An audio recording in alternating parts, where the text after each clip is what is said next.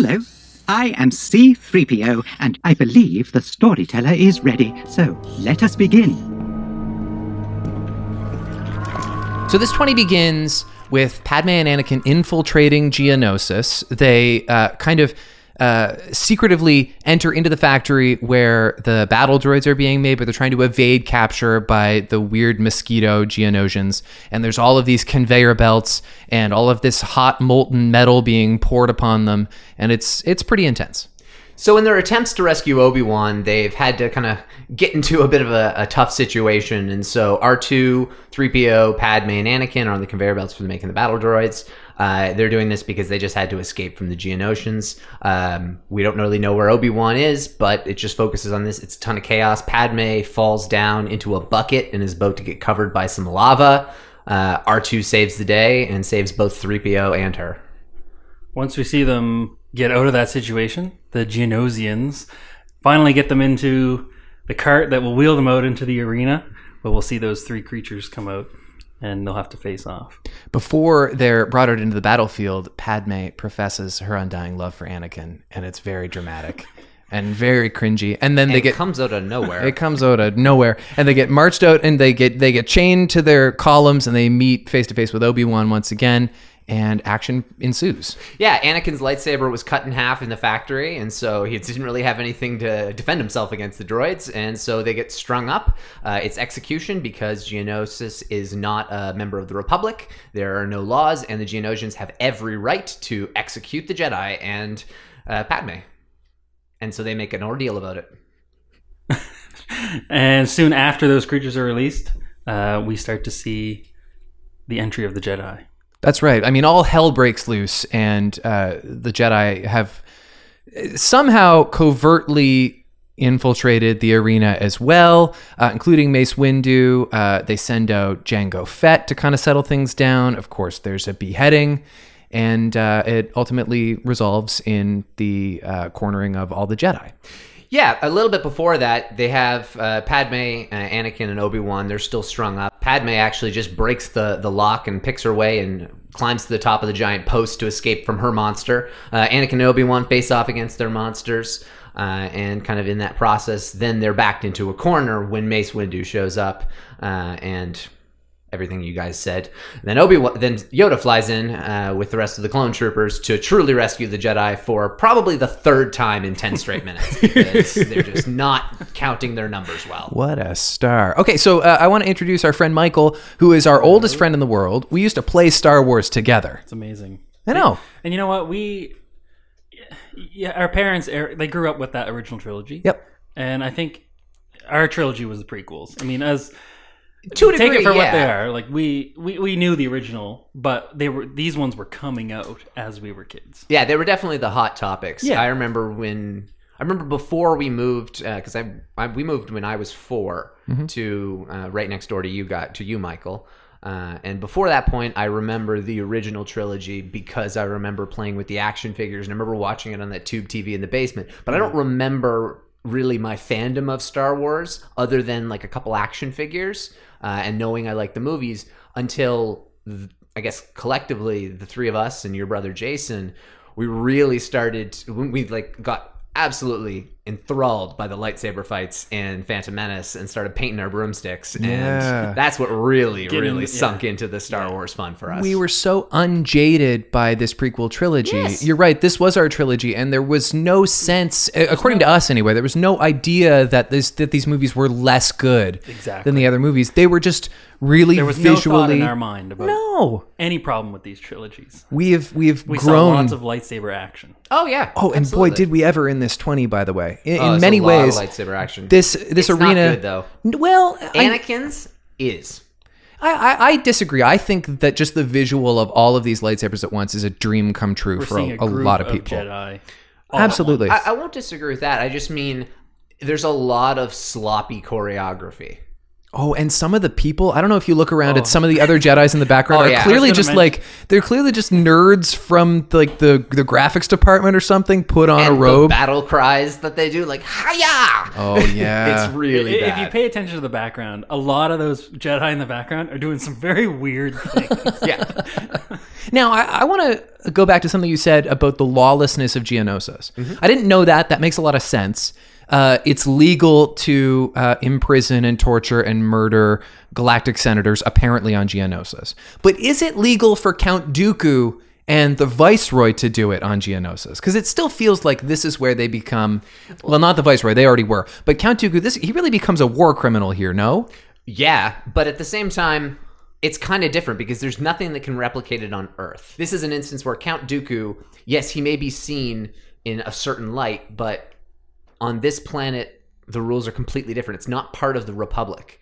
It is its own complete society, and it is not held to the same standards by any capacity. Poggle the Lesser, who's the lead Geonosian, like he gets to make the shots. He gets to call that, and so I think he's actually the one that convicted Obi-Wan and Anakin Yeah. and Padme of espionage, and that Yeah. led them to the execution. Yeah, specifically, that's what they were, I guess, convicted of. And Dooku, he just gave each of them an opportunity, except for Anakin. He gives Padme. Actually, no, that part got cut out. Sorry, there was a specific part of where he gives Padme the same kind of opportunity that he gives Obi-Wan. Okay. Just in terms of like, kind of like, hey, you could make this not so difficult, and I'm sure I could speak kindly on your behalf, but if you're going to make this hard, it'll be very, very difficult to ensure your safety. So yes, he's a war criminal, and this is his moment. This is when Dooku becomes the most wanted man by the Republic in the galaxy, Right. Okay.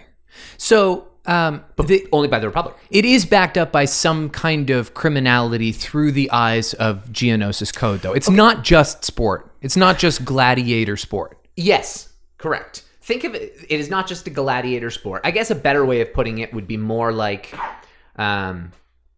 Stalin in Russia. Okay.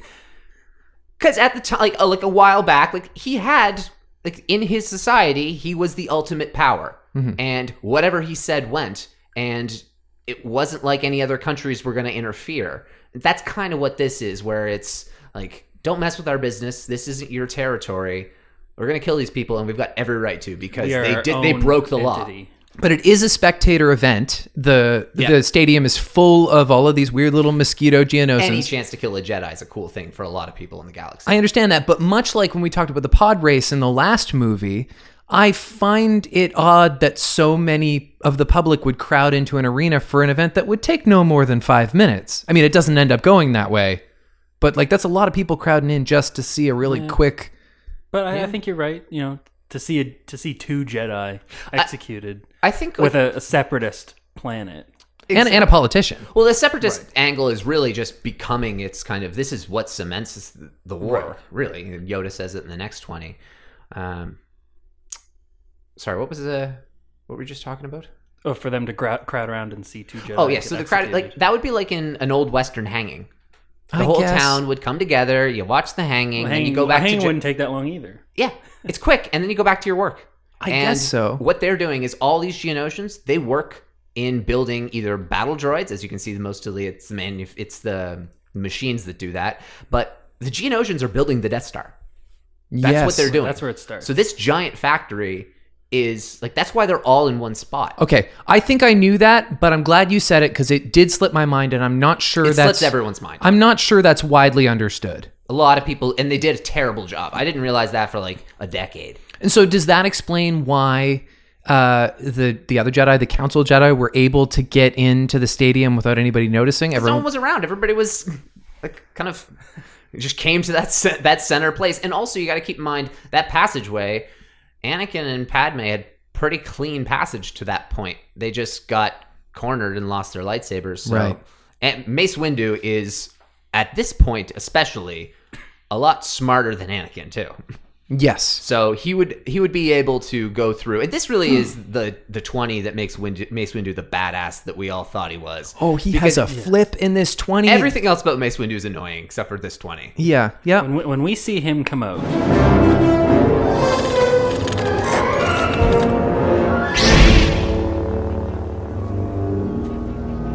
Master Windu. How pleasant of you to join us. This party's over. And we see that purple lightsaber. That is mind blowing. That was mind blowing back then. You never saw that. No, that was absolutely the nostalgic moment. Was the ignition of that blade? Definitely. Well, lightsaber giddiness is something that's existed in almost every Star Wars movie, and they're having to come up with new ways to demonstrate it. Keep that going. Yeah, I have full faith they'll come up with something for Episode 9. If it's some kind of, Ross, you've talked before about like some kind of scratchy, rugged version of the Graflex. I would love it if Rey had if she just rebuilt the Graflex and it had a jagged blade. Right. I'm very sure the first time, it's hard for us to imagine, but I'm very sure the first time people went to the theater to see Return of the Jedi and they saw Luke's lightsaber was green for the first time, that had to be mind-melting. And when we first saw a double-bladed lightsaber, granted it was in a trailer for The Phantom Menace, which is dumb. It could have been for Return of the Jedi, who knows? Maybe it was. But they also had the action figures, which did a lot of the leaks back then. Yeah. And so I know there were action figures that were released with him with a yellow lightsaber. I think maybe also blue. Mace Windu had a yellow lightsaber. No. Luke Oh. Skywalker. Okay. So the original action figure, they may have sent one with the blue as well, but I know it went around that an action figure of him with a yellow lightsaber. So people were expecting that a little bit. What's too. exactly canon when it comes to lightsaber colors? In what capacity? Like what they mean or what's capable? What do we have? We have green, we have blue. So current existing canon ones, yellow, green, blue, red, white, purple, black. Black. The dark saber. Yeah. Yeah, the dark saber. It's a Mandalorian saber. So there was one like historical Mandalorian Jedi, and he wielded the dark saber, and it's essentially, it's almost like the Ark of the Covenant for Mandalorians. It is like this be all end all Excalibur. Piece of history. It's an important relic. Yeah, and it is also generally wielded by the leader of Mandalore. Okay. But orange.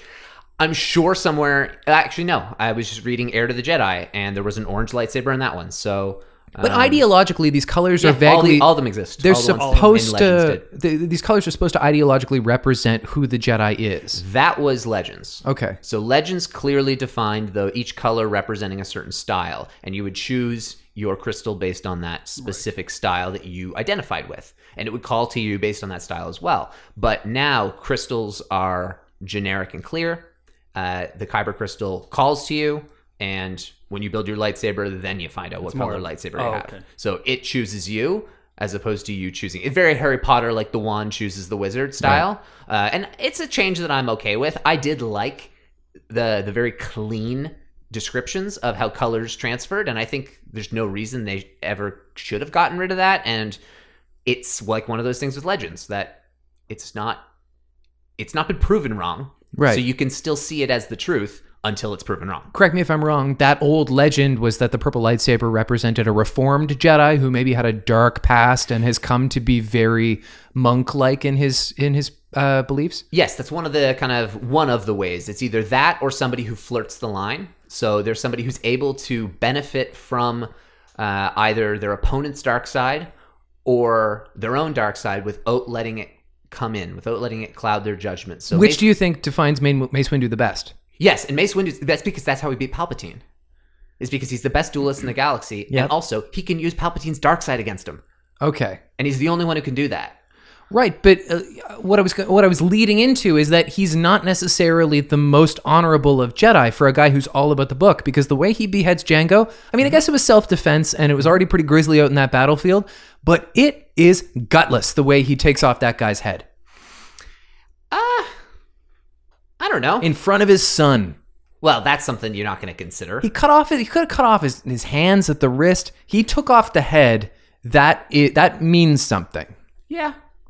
I that's fair. I don't know. I think they, to a degree, wanted to preserve the head so that they could get that really good shot It was a good shot, wasn't it? of Boba Fett holding the helmet that he will then wear. Right. I was just going to say, so that they can keep that helmet for him. So I think that's the reason why they did that. Mace Windu, I don't see him as being someone who kind of toes the line, and that's kind of a bit of the misconception with Purple, but it's not also a misconception because they're absolutely, like, for example, Darth Revan. Darth Revan was one of the most beloved legends, Jedi/Sith. He was both, and he had his memory wiped and was on both sides, and so he wielded a purple lightsaber, and that was extremely reflective of someone who had been on both sides of the Force. So Right.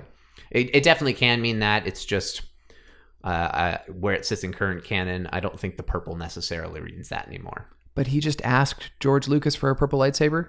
He wanted to stand out in that specific scene. Yeah. Because he just, there's all these things going on. Can I have a purple one so that I can stand out?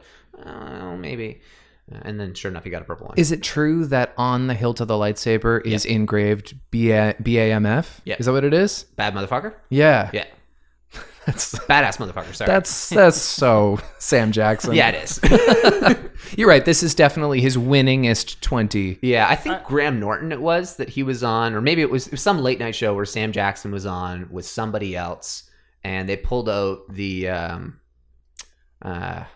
I forget what are they called, the Force FX lightsabers. One's made by like Disney now or Hasbro, or and it was the Mace Windu one, and so it was just this toy, and he looks at it, he says, "Nah, this one's not mine. Doesn't say bad motherfucker." I don't think it would. No, probably not. Were you a fan of Mace Windu? I was. I think we didn't really know who he was at the time. In the prequels, he had just kind of sat in the chair. Yeah, I loved him for this 20, and Yeah, I didn't I agree. realize how much I don't really like him for everything else. One thing I read about him was, I don't know if this is true or not, but that Mace can see what they call Force shatter points. Shatterpoint, yeah. And it's basically he can see people's weaknesses. Okay. And then he can act on them. And that's one thing unique to Mace Windu, is he can look at someone and see that quote unquote Force shadow point. That seems like an incredible advantage. Yeah. And He was insanely powerful. He was also one of the only Jedi to perfect the seventh form of... Yeah, I think he created it. he created his own version called, I okay. think, Vapod or something. Right. There's two versions of it, and he created his own version. So essentially, Darth Maul and Mace Windu, and it shows... It's the most difficult form to master, and Mace Windu having mastered it. It's just something that in the canon is to establish he is the best duelist in the galaxy, full stop. And that's the style that teeters on light and dark. Yeah, I mean, because it's the one that is leveraging the dark side of the other to a degree. Right. Okay, we should talk a little bit about... Well, we should talk about the declaration of love between Padme and Anakin. It's really one of her cringier lines. It's important, I guess. Don't be afraid. I'm not afraid to die.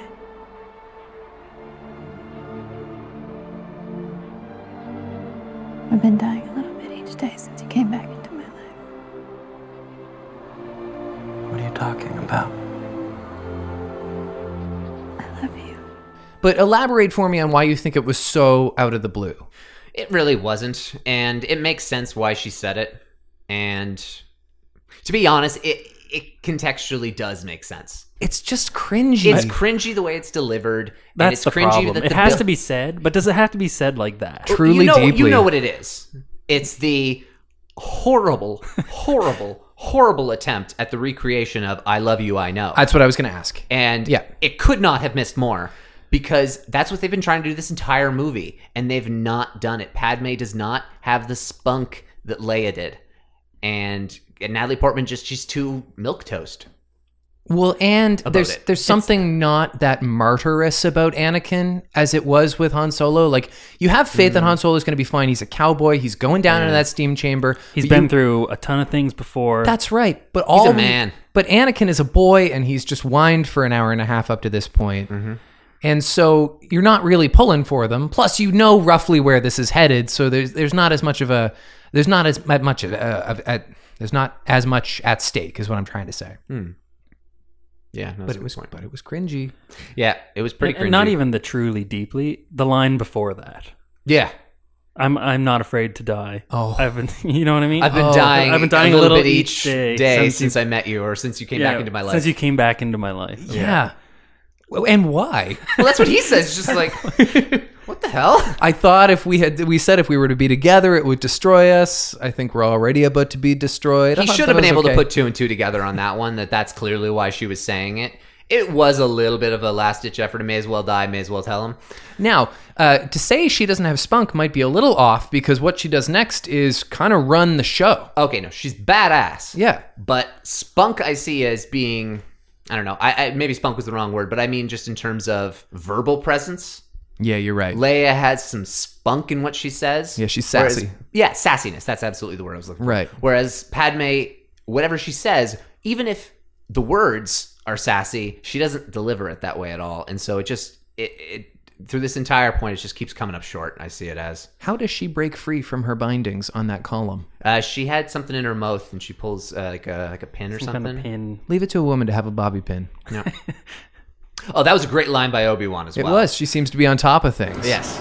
Just relax, concentrate. What about Padme? She seems to be on top of things. It is. You're right. The number of dad jokes in this 20 is ridiculous. Yeah. The C-3PO ones? No, I actually want to take back everything C-3PO in this 20. Oh. I hated it all. It was the worst 3PO we've ever had. You're right. I hated all of it, and it's in my big takebacks. Although the two dad jokes at the end were kind of funny. Which were what? When R2's dragging his head. This is quite a drag. It's brutal. And then at the very end, when he brings him over to the rest of his body, I'm quite beside myself about this. That one's pretty funny. That's pretty good. When he says, I just had the most peculiar dream. Oh, that's awful. Yeah. I hate that. And even at the beginning of the 20, when we see him and he's looking at all the machines and he says, shut me down. Machines making machines. How perverse. How perverse. Oh my goodness. Shut me down. Machines making machines. How perverse. Oh, calm down, R2. I almost fell. And when his head is on the body of a battle droid and he just I hate that. he kind of becomes possessed by the evil of battle droids. That's not how machines work. No, it's preposterous. The problem is you see all these Jedi, they're going to battle, they're trying to save two of their own and Padme, and then we're constantly getting cuts to C-3PO on Being a battle an idiot. droid, wandering around saying all of these things. It doesn't even make sense. These are lines that George would have loved to allocate to Jar Jar, but he had already kind of parted ways with Jar Jar in his head, and so he had to put that crappy comedy somewhere. Now, one droid sequence I actually kind of thought was cool and befitting of the droids that we know and love is R2 fixing 3PO. Yeah. That's really cool. Just like out there while there's chaos happening all around them, and he's just using his tools. It is awesome, but is this the first time we've seen R2 fly? Because I hate it. You hate I think R2 it flying? is. I hate when R2 we see flying. those rockets come out. The rockets come out in Revenge a lot more. I think it's problematic. Well, they take out his rocket boosters. Okay, but it's just so silly that he has all of these capabilities. Yeah, a little bit. Anakin, but you gotta keep in mind, Anakin's a mechanic. And so he has pimped out R2 I guess. for his own personal gain. Did they retcon the rocket boosters by having to explain why he can't fly in the original trilogy? I forget what it was. I think Bail Organa may have had them removed. I don't know. Because R2 and 3PO spend a long time with the Organas and Ramus Antilles ship. So Who's Ramus Antilles? he's the captain of the Tantive 4. He's the guy that gets picked up by Vader by the neck and thrown in the first 5 minutes of A New Hope. Oh, okay. All right. Okay, we should do some trivia. I found it pretty hard to come up with trivia for this It was 20. very hard. Okay, so my first one, what is the name of the Colosseum on Geonosis? Oh, I think I had that. The Petronaki Petronaki Arena. Arena. That's right. Do we have an origin for that? Why it's called? It's just a made-up No word. idea. No, I don't know. Okay. I'll go. Okay. I'm going to go to a night question. Oh, you're changing the order. Why gonna not? change the order. Sure. Where is Geonosis in the galaxy? Inner, outer, core. Oh, it's the outer. Oh, sorry. It's Sorry. it's outer core, but it's something like 42,000 light years from like the main hub or Yeah, wody. I think it's 43,000. Yeah. Okay. an and interesting like fact- less than 1 light year or 1 parsec One from parsec from Tatooine. from Tatooine. Yeah, that's what I was going to say. I didn't know it was that close. Well, really close. Both And, rock planets. and interesting sand. that one of those two planets are so close to each other. One of them is under the governance of the Republic, and the other is not. It must not just be an intergalactic geography thing. Well, none of them are under the Republic. Tatooine's not. No, Tatooine is under the Hutts. Oh, That's yeah. specifically why Qui-Gon couldn't get the parts he needed. No, that's true. I knew that. Yeah. That was dumb. No, that's all right. But I it think- shows that it's wild space. Yes. And that this is like lawless territory. Wild space. Wild West. Yeah, the wild outer rim. I did have Space that Force. 1 parsec. I don't know if you guys know this. 1 parsec is 3.26 light years. So that's the distance. That's a lot. Geonosis Tatooine. Yeah, that's pretty far. Yeah. It still seems close in the grand scheme of things. I didn't know it was close to Tatooine. Tatooine's like the center of the trilogy. Yeah, to have anything within 1 unit Yeah. separating seems crazy. No, I mean, like, that's super far away. I know. And, like, all of these planets are super far away. But all the planets are much further. But it also has to be reasonable that some of them would be close by. Yep. Yeah. Some of them have to be near each other. Oh, And right, also, fine. you're going to plan your routes that way. What is your question? My Padawan question, I thought this was just a fun one. Which piece of Mandalorian technology do the Fets hate? Or should they hate? I mean, kyber crystals? They're not Mandalorian technology. Should they hate? The Fets have jetpacks and guns. I don't know. Any ideas? I have no idea. Really? You had a 50% chance. It's the jetpack. Why do they hate jetpacks? Because both of their jetpacks break, and that's by both of them die. Oh, so you're just like making a joke then? Do they Because- actually hate them? Well, Jango Fett's jetpack breaks, and he tries to blast away from Mace Windu, and that's why his head gets cut off. You're right. And Boba Fett's gets hit by like that big stick, and it shoots off sideways and launches him into the Sarlacc. Doesn't technically die then. No, we don't know. Right. It's perceived that he probably got it some way. Okay. All right. But yeah. All right, my turn. Identify 2 of the 3 beasts set loose within the Colosseum. Or all 3 if you can. Or any one at all, I'll be impressed. I can. I'm sure you can. I know one is the Reek. Okay, which one is the Reek? That's the big beast that Anakin rides. Yeah, the rhino like one. Yeah, big it's rhino. kind of like a dinosaur with a horn. Yeah. Yeah, what else do we have? The Nexu is the cat-like, rat-like one. The That's Padme. the grossest one, man. It is disgusting. It's grosser than the other one. The third one is gross, but it's grosser than the praying mantis the one. Acklay is the one that Obi-Wan fights. It's like a crab, but It's really like there's a similar sort of species that Vader and Palpatine fight in Lords of the Sith, the book. That is one of those scenes that they did a phenomenal job of making me visualize it, but it would have been some damn cool to see because like these are a cool creature, and like it's cool to see Obi-Wan go like one-on-one there. And Yeah. I really quite like all 3 of them. Well, they did a nice job with the animation of all 3 creatures, Yes. but they don't really look like Star Wars to me. And that's partly because they're not practical effects. I like the Acklay. Okay. I don't like the other 2 in the sense that they don't feel like Star Wars. The Nexu feels nothing like Star Wars. The Acklay is the crab. You like the crab. The like Acklay is the one that Obi-Wan fights, the crab thing. Yeah. I would say that's probably, yeah. It I seems agree. like the most Star The most Warsy. Star Wars. Yeah, Yeah. the The Reek seems a little too like prehistoric. it seems like there's a lot of creatures like that in Star Wars. But Yeah. they look sillier than the Reek, and the Reek looks too Earth-like. I don't totally agree. I think there are like dinosaur-like creatures on Tatooine that kind of look like the Reek. Yeah, but that's what I mean. Like there are some that are already like that, but most of them look sillier Yeah. and more. Out I mean, there. when you think the of Reek the looks creatures too Earth-like. on Naboo, Right. those big buffalo Yeah. creatures, Right. there are things that look sillier. Yeah. Well, I mean, there's no shortage of silly-looking things, but Geonosians. yeah, are they civilized? No. I don't mean like do they wear tuxedos and have tea, but like they clearly are sentient. They're a community, Yeah. but they don't wear clothes and they just look like mosquitoes. Yeah. They're insectoid. They all get wiped out. Oh yeah, Yeah. the whole planet. So what is left of Geonosis a few movies later? Nothing. Oh really? It's a wasteland. Oh interesting. Yeah. So what happens? What happens on Geonosis? How does that mass extinction occur? Well, I forget exactly what happens, but it's Empire. The Empire kills them all. Okay, Cover their tracks for the Death Star. Michael, you got another question for us?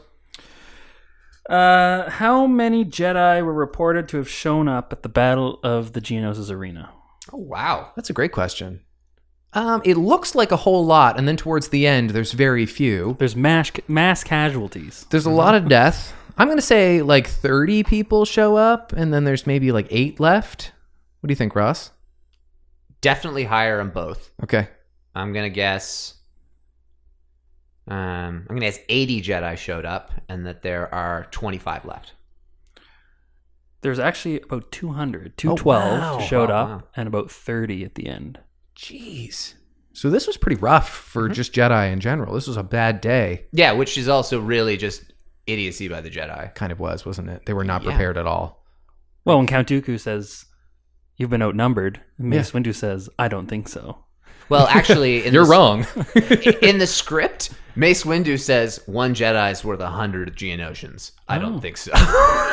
And I'm like, well, you guys didn't do great math though, because there's thousands of those guys, so you guys are getting wiped out pretty quick. Doesn't work out so great. What's your next question? My night question was also related to the beasts. Okay. Yeah, I had difficulty coming up with a bunch of spare ones. I knew I would need some spares. I figured that would get taken, but My last question is kind of an essay question, and it's open to interpretation, but I do have an answer in mind. I'm curious to see if either of you hit on it.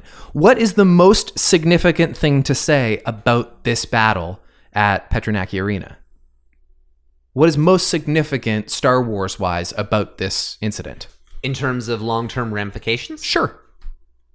well, it's the Good first question. time we see the stormtroopers or the DNA of the stormtroopers. Yep, and that's kind of what I'm getting to. Well, it's the catalyst. It's the start of the Clone Wars. Exactly. That's what I was looking for. It's day 1 of the Clone Wars. Yeah. Oh, absolutely. Yeah. Yeah. I mean, literally the next 20, Yoda says, "Begun the Clone Wars have." Right. Yeah. This is really it's the very start. This is when Count Dooku makes himself public. It's frequently known that he is likely the leader of the Separatists and that they're like doing some shady shit. And this is when he's just like, "Hey, everyone, It's me and I'm proud. it's me," and I'm exactly. I don't agree with what you're doing. And you got one more? Yeah, I have one more. What type of ship does Yoda fly in on? I always found those weird. There's like these weird like freighters, right? Mm-hmm. I don't know what they're called though. Yeah, I don't know if you're looking for some kind of detailed tech. Yeah, it's a low altitude aerial assault transport. They're very Earthling. There are helicopters that don't look unlike that in the military. Yes, but I have to say those turret lasers were so cool. Yeah, they are. Those were awesome. When I Right. saw those, I just kept thinking, why didn't they just use them constant?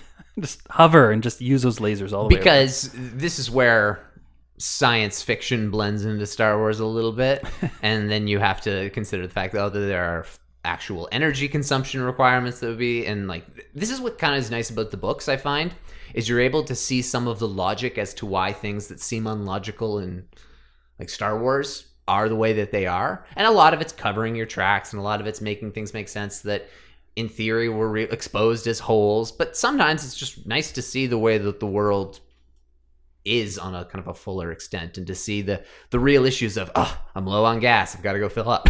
We didn't really talk about what actually happened within the factory very much. And No. part of me thinks that's a really cool sequence. Obviously, it's tense. Another part of me is kind of like, this is a little too Mousetrap, the board game. Yeah, I don't like the sequence in the sense it's way too long. It is long. I love Anakin for the entire 20 up until he speaks to Padme, and like before they go out there. His movement is incredible. He uses his environment so well in terms of using the machinery that's around him, using the Geonosian. He does it shows why he is the most talented Jedi out there. I haven't seen the prequels in a long time, so I just watched this one segment, and the first thing that struck me was how much CGI there is. Oh, yeah. Do you think it's held up well? Some of it. Yeah. I think the clones actually have.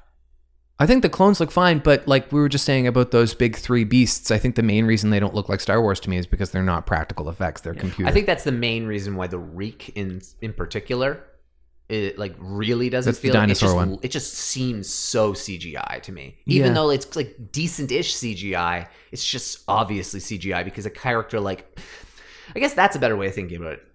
An animal like that in Star Wars, without a doubt, has no excuse to not be practical effects. Yeah, you're right. Whereas pretty easy. the Acklay, that's a different story. Yeah. But the Reek should have been. The Geonosians are really good CGI. If you It is. forget that it's CGI, it's nicely done. Yeah. There's parts that are crap, but for the most part, it wasn't too bad. It's also a while ago. Yeah. It's pretty old. Yeah. No, and overall, it's pretty hard to say visually things don't hold up in Star Wars, because as an overall, for their time, it was always leading the way. Yeah. Star And Wars that's has what always people looked can good. say about the current movies that they don't do. And that is absolutely true, is that they are not visual masterpieces the way the originals were. That's a very, very good point, and I've never heard it before. Really? That's so true. Star Wars remains fun and remains spectacular storytelling. They are not visual works of art anymore. No. And it's because they've recreated the same lived-in galaxy that we've already seen. And because cinema is so oversaturated now. And that's actually one thing I have just down in my stuff about episode 9, but just that how much I want to see this kind of world building come back. Yeah. And this kind of alien creation. Like, we're going to see some things in episode 9. They're going to be new. We're going to see some old things. But, like, when it comes to Star Wars, the way that those Geonosians were done, that was something that George Lucas did, and it's out there, and on paper seems weird, but it was different. And although the prequels get criticized a lot, George Lucas's world building and the characters and the creatures that he's created, other than Jar Jar, they're all great. Yeah. It's just some bad dialogue. So it would be awesome to see that come back in episode 9. So we should go over a few more quotes that really stand out. I think my favorite quote is a callback to a line in a previous 20 from this movie. You call this a diplomatic solution? No, I call it aggressive negotiations. It's a really good line. They've got a little bit of good chemistry on that one too. Yeah, you're right. Yeah. It's pretty good. Other than that, we've kind of called upon most of the quotes that I thought really stood out. There wasn't a lot of dialogue in this 20. I didn't find. A lot of action. There wasn't a good interaction between Obi-Wan and Anakin. I was wondering if you had gotten my message. I transmitted as you requested, Master. Then we decided to come rescue you. Good job. Right. That was a good one. Right. Count Dooku says, "Patience, Viceroy. Patient, she will die." I think that's ominous and kind of fun. Yeah, Count Dooku's line of Master Windu, you have fought gallantly, worthy of recognition in the history archive of the Jedi Order. Now it is finished. Surrender, and your lives will be spared. Yeah. Yeah. He speaks with He's got such a cool voice. command. He's the coolest. Yeah. Yeah, I forget how he was chosen. I think George Lucas was mulling over a lot of different ideas, and then this could be totally wrong, and threw it out there. If you can get me Christopher Lee, I'll scrap them all. Yeah. And he got Christopher Lee, and so he was like, okay, we'll go with him. Did they want somebody younger initially? They initially, I think the designs were around, Because he would have been 80 in this movie. the designs I think were then used for Ventress. I know a lot of them were. Okay. Ventress is Dooku's apprentice in the Clone Wars TV show. And I think that they were playing around with a few other things. I know that they were struggling to come up with Dooku the villain, but once Christopher Lee became an option, that was like, nope, we're absolutely taking Christopher Lee for this. He was pretty much simultaneously playing Count Dooku and Saruman. Yeah, he was. It was right around the same time. And like really very similar characters in both sagas. Absolutely. It's that voice. Oh, It's got well, that yeah. voice. But someone who... Just archetypically, like who they represent to the world. Absolutely. Somebody who was on the side of the good. Yeah. And then was manipulated by someone else and Right. ultimately died as a nothing. Yep. Yeah, absolutely. Yeah. We can't be the first to make that observation. No. We also had the token, I've got a bad feeling about this, as said by Anakin. in And this delivered quite poorly. movie. You thought so? Yeah. Yeah, I guess. It kind of moans it. Yeah. Oh, I've got a bad feeling about this. Yeah. Those lines are picked pretty carefully. Make them good. Yeah, you're right. Yeah. That's all I've got for this 20. Do you have any other I observations? was just going to say what Ross was saying earlier. There's a lot of bad screams in this 20. Wilhelm screams. Yeah. There really is. Even Padme, when she's on the column, she gets scratched. When she gets scratched? Yeah. Although you would shriek too. That looked like it hurt. Oh, yeah. And then we never hear from it again. No, it's- She's just got these like sexy shreds in her back and she just runs around, no trouble at all. I want to mention this as well. I know that she's a woman, and it wouldn't have hurt as much. But no way could she have just jumped off that pillar and then landed on the reek. That was bad. I was going to say That would have hurt so damn much. Further to that, she like leans over and gives him a little kiss on the cheek. There's no time for this. that was also- my take back. You gotta Yes. keep in mind, she just kicked the Nexu off the top. Yep. And that fall was enough to knock it out of commission for a couple seconds. You're right. And she just jumps willy-nilly off. I thought for a second the Nexu was dead, and I was like, "Are you kidding me?" And then She it just does. pushes it. It does. I know, but it like kind of looks like it dies. Yeah, because it falls down at a weird angle, but then Padme falls down at a weird angle and she's fine. So. You're right.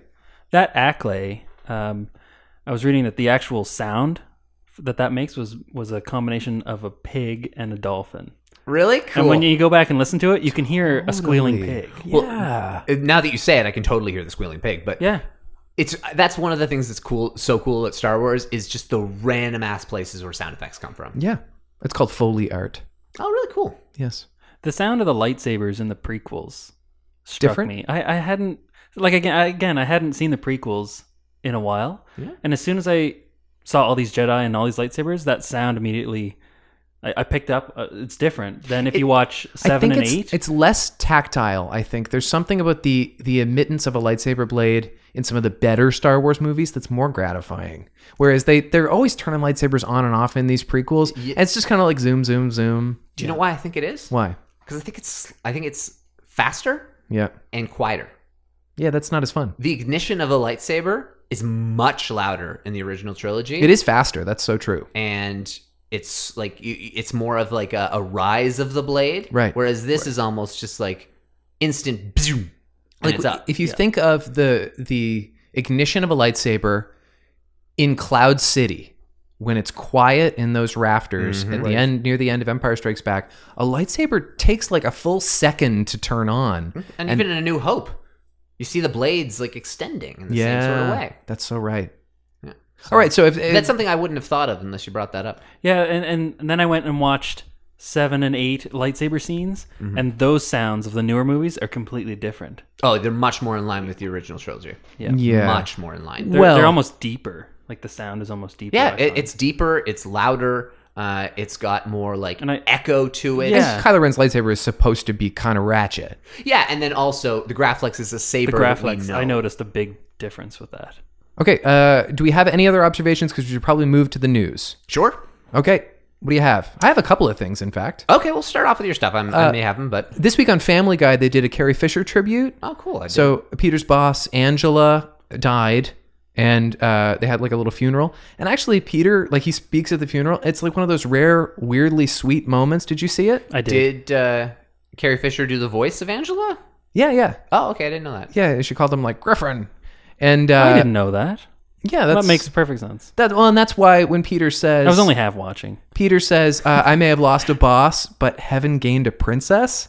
And it's Oh my like, God. Family Guy. It's not bad. Yeah. That's good. Yeah. Oh, that's nice. And the other thing is somebody who works on Solo really screwed up this Oh my week. God, yes. They really screwed up. They are disqualified from the score category at the Oscars because they didn't submit on time. Somebody forgot to submit the original score composed. The only thing that could ever win for Solo. Yeah. Yeah. And they were just like missed the deadline. Yeah. Big dummies. Yeah, that's a pretty bad move. It's not so great.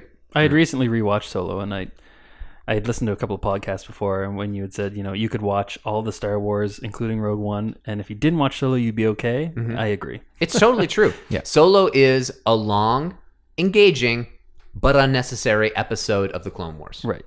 That's very well said. It's fun, but it's not really enriching to your If you Star never Wars saw it, experience. you wouldn't miss it. The Clone Wars has episodes that are 100% more enriching for Star Wars than Solo was. Right. And so it just further confirms what we all have said shouldn't have been made. And creates complications that now we need to know who Kira is and all of this other stuff. Yeah, I mean, like, that's going to create some cool stories and such, but I'm someone who...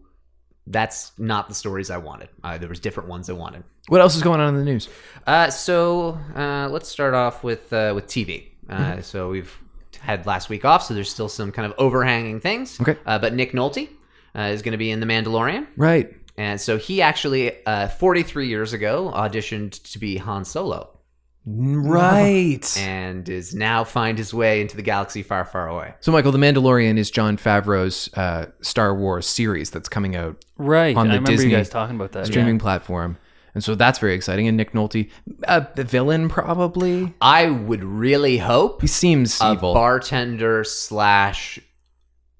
information provider. Cool. I want like him it. to be kind of like almost like a conduit between the seedier life and our Mandalorian, our lead character. I'm into that. Yeah, I think he could play that pretty well. definitely. He's Or- seen some stuff. Or maybe someone who we think is bad or rough but leaning on the bad side, but has a little bit of a heart of gold, or the opposite of that. So either a Beckett Han sort of kind of character, but a little bit older. Right.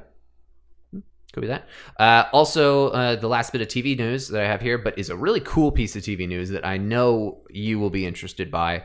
But the showrunner for Cassian, or that's what we're going to call it now, the Cassian Andor show until we know what it's actually called. Right. But the showrunner for that, they hired producer of The Americans, Stephen Schiff. Okay. So that's really doubling down that this is going to be an intense spy thriller. That's a good And get. that is exactly what we want. Did you ever watch The Americans? No. I haven't seen that much of it, but it's a good show. Yeah, that makes me really excited. Yeah, that's very cool and dark. Mm-hmm. And that's what they're going for with this. I mean, I think it's pretty obvious. This is going to be even darker than I think The Mandalorian. I think you're going to get your tears, and I think this probably maybe as dark as Star Wars is going to get, but I think this is going to be pretty rugged. And it wouldn't surprise me if we had another live action show that was released like closer to episode 9, maybe. I just right hope, after episode 9. I hope they don't get themselves a little too busy, because I mean, look what happened with the Marvel Cinematic Universe. There's just too many Netflix shows, and most of them weren't. How many movies in like 6 months, a year, where we get? Yeah. I'm just thinking there was like 4 MCU movies last year. Yeah, it's ridiculous. But I think from like a business perspective, kind of thinking about the age groups, I've noticed that Star Wars is really doing Disney's really trying to find its footing with demographics. Yeah. And because Disney's an incredibly smart business and they have things planned out, they're staggering things in a way that I quite like. And like, for example, Galaxies of Adventures, like they're reintroducing people to the original trilogy in a creative way so that they can encourage people who are going to become parents soon to be able to get their kids into it at an earlier age. So then they're going to start buying merch again. Yeah, maybe. And so by being able to kind of stagger your live action and having all these shows. So for example, Rebels lasted 4 years because that way you're able to have the characters grow up with the children. Yep. And Resistance will be the exact same way. But the Cassian show is not going to bring any new kids. No, but what I think is that's going for that older, mature crowd. Mandalorian being kind of maybe a little bit less intense. Yep. Still pretty intense and still probably for an adult teen audience. And then I think they'll probably do one live action one that is more family friendly. I hope. I think they should. I think in order to be Star Wars, it doesn't need to go like kiddie animation and intense live action. I would like there to be a closer middle ground. Yeah. And that's why I love Clone Wars and Rebels. And I hope they can find some middle ground with live action TV too. Okay. Just recently, they released the Age of Republic Qui-Gon comic book. Oh, yeah. So these are going to be a series of comics: Age of Republic, Age of Rebellion, Age of Resistance. They're going to focus on, I believe it's 4 or 8 characters for each of the ages. I think it's, I don't remember. But anyway, Qui-Gon's one of the ones that they're doing for the Age of the Republic. And apparently it was a very Force-based comic. So apparently it was a pretty good read and one that's encouraged to explore. I mentioned before how Chuck Wendig, his limited series Shadow of Vader that he had started, was a comic series, and then it got canceled because he got fired because he said some things like consistently over Twitter, and then Marvel just decided eventually, yeah, you're a little outspoken, so we're going to fire you. Well, they just replaced it with a new comic series called Vader Dark Visions. And I'm curious to know if it's going to be building on Anakin's visions that he has in Attack and Revenge of the Sith. I'd be curious about that. Those haunting visions. And I'm curious to know if Vader sees things and then goes out on missions in the galaxy to uncover the meaning behind what he's been seeing. You make a good point, because there's lots of talk about his haunts, particularly in the movie we're watching right now. Yeah. And do those just go away? Because all we really hear are just these like corny little nightmares he might be having. Yeah, that's what's great about the novels, in the sense that you get to hear inside Vader. You get to hear the thought process, the battle that he has. Anakin is the Jedi. He won't say his name. Oh, cool. Like he divides things. Like he's as tortured as ever when he becomes Vader. It's just a shame that we don't get to see that a whole lot. But it's cool that at least we're getting more Vader. Episode 9. Now this is where things get interesting. There are a ton of rumors out there. Okay. A ton. So turn off the podcast if you don't want anything spoiled. Because there are some things here that absolutely will be coming true. because some of them are from Making Star Wars. You said that before. No. The stuff from Making Star Wars is good. Ross, if it's Most of the stuff definitely true, don't say it. Okay. Do you not want to hear? Well, it's not a plot changing thing. It's something you'll see in the first trailer. Okay. Like Kylo Ren, it is almost a guarantee we're getting the mask back, and that he's reassembled it using a red adhesive, so it almost looks like there's like veins running through his helmet. That's cool. So that's kind of cool. And it's like the Graflex is back in some capacity. I think those are the only two ones that were and also a droid Dio. So Dio is shaped like kind of like a megaphone and is like a little duckling to BB-8 as the mama duck.